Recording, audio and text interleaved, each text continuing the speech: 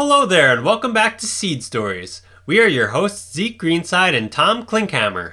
On this program, we'll showcase a different seed variety through stories, seed-saving techniques, history, and providing unique interviews with passionate seed savers from across the world. So, without further ado, this week's seed is... Early white bush scallop squash. This was an ancient summer squash that was a traditional food crop for the northeastern tribes for centuries. In 1591, the white scallop squash was illustrated in the French botanist Matthias de Lobel's writings. In 1648, it was called simnel, but in 1803, Thomas Jefferson wrote it as simling because it looked similar to a simnel cake, which was a type of cake made during Lent. The squash was also known as custard marrow and pâtisson panache in France. Without saying too much more, I'm going to roll a story I recorded last year from seed saver Carolyn Chartrand. I was up at her place in Winnipeg when it was negative 25 degrees in middle of January, and we had a fantastic visit. We were talking about seed stories and stories with Winona LaDuke and Métis history, and I was there helping her sort and germinate her vast amount of seeds. When I was leaving, my car was frozen solid. It was negative 25 the entire week. We ended up heating the engine with a hair blow dryer and draping a hot rubber water bottle over it. But it finally started. So here's Caroline's story of the early white bush scallop squash. So I have a story about a squash. It's a summer squash called early white bush scallop squash. It was one of the squashes that was on the list of varieties that were grown by the Métis in the 1800s. And so we found this variety. If we ever found a variety that was available from more than one source, we would want to choose the source that was closest to that matched our climate or our bioregion the most. And so for this variety, I forget if it was available from other sources, but we ended up getting it from Abundant Life Seed Foundation, which is quite far in a warmer climate, but that was the best that we could find at that time. Because it was a really rare variety. That would have been in 97 or 98. So we got the seeds and we planted them out. The seeds were doing really well.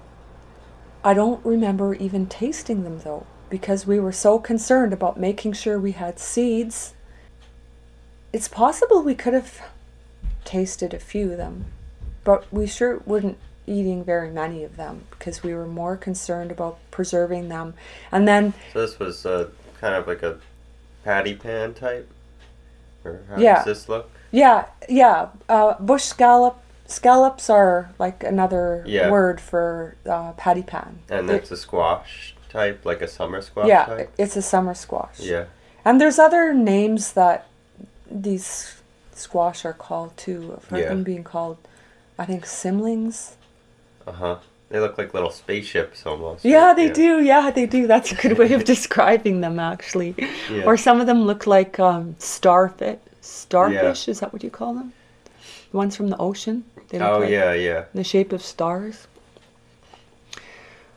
So, yeah, we didn't taste too many of them that I recall. We were mostly concerned about saving them for seeds and knowing that we'd have lots of seeds for the following year and we'd be able to eat as much as we wanted.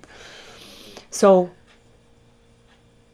then the next opportunity I had to grow them was a couple of years later. I was growing them at my friend's farm where I was staying that summer. And so one day I was noticing that we planted quite a few of them and they were more productive and we planted extra so that we could eat some as well. And I was noticing that they looked like they were just about ready to start eating. So that day my friend was away. I decided to make the supper. So I was going to make meatballs and put some of the summer squash, the bush scallop squash, in the sauce.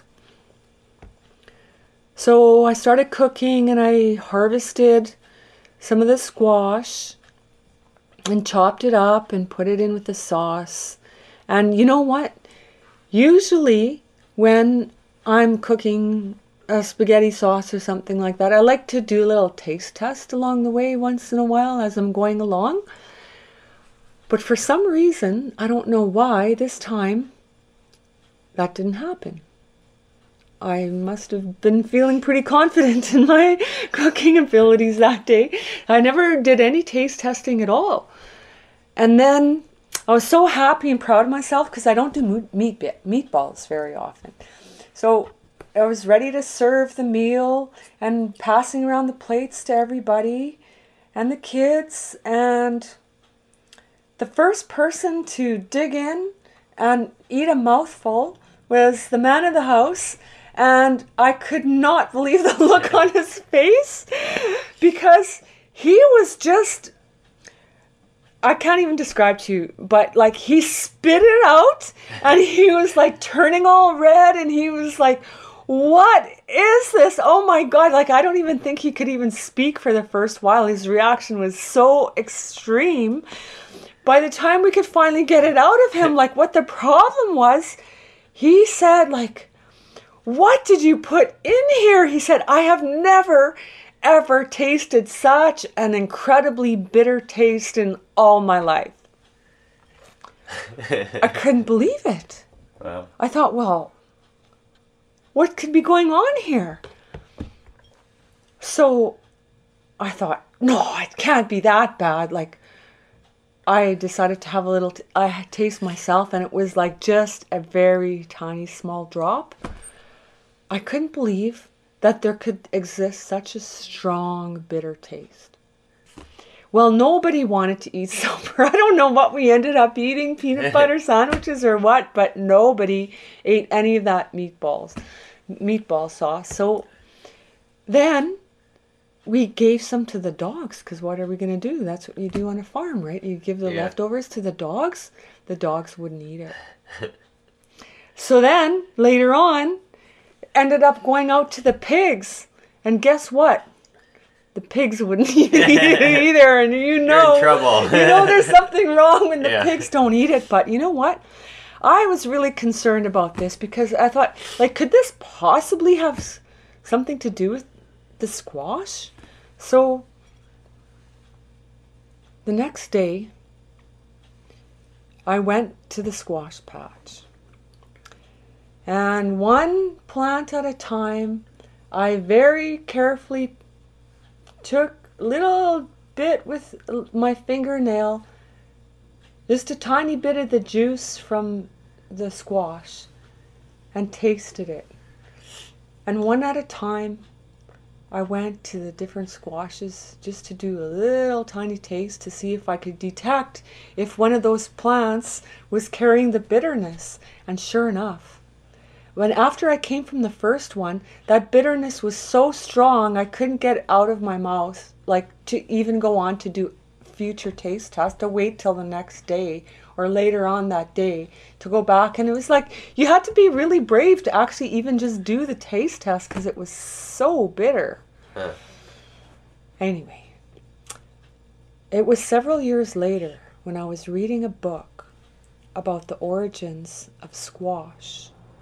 And I don't remember exactly, but it seems to me I remember like the weedy relatives or the the original squash that grow wild are from the Americas. I'm not exactly sure. I forget if it's like the southern tip of North America or if it was Central or South America. And then gradually over time, the squash traveled with people farther and farther north until they got into some of the southern areas of Canada.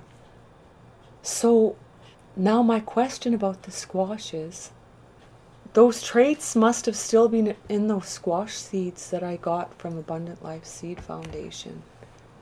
And I'm just really curious to know how that bitter taste was still in not all the squash plants, just a few of them.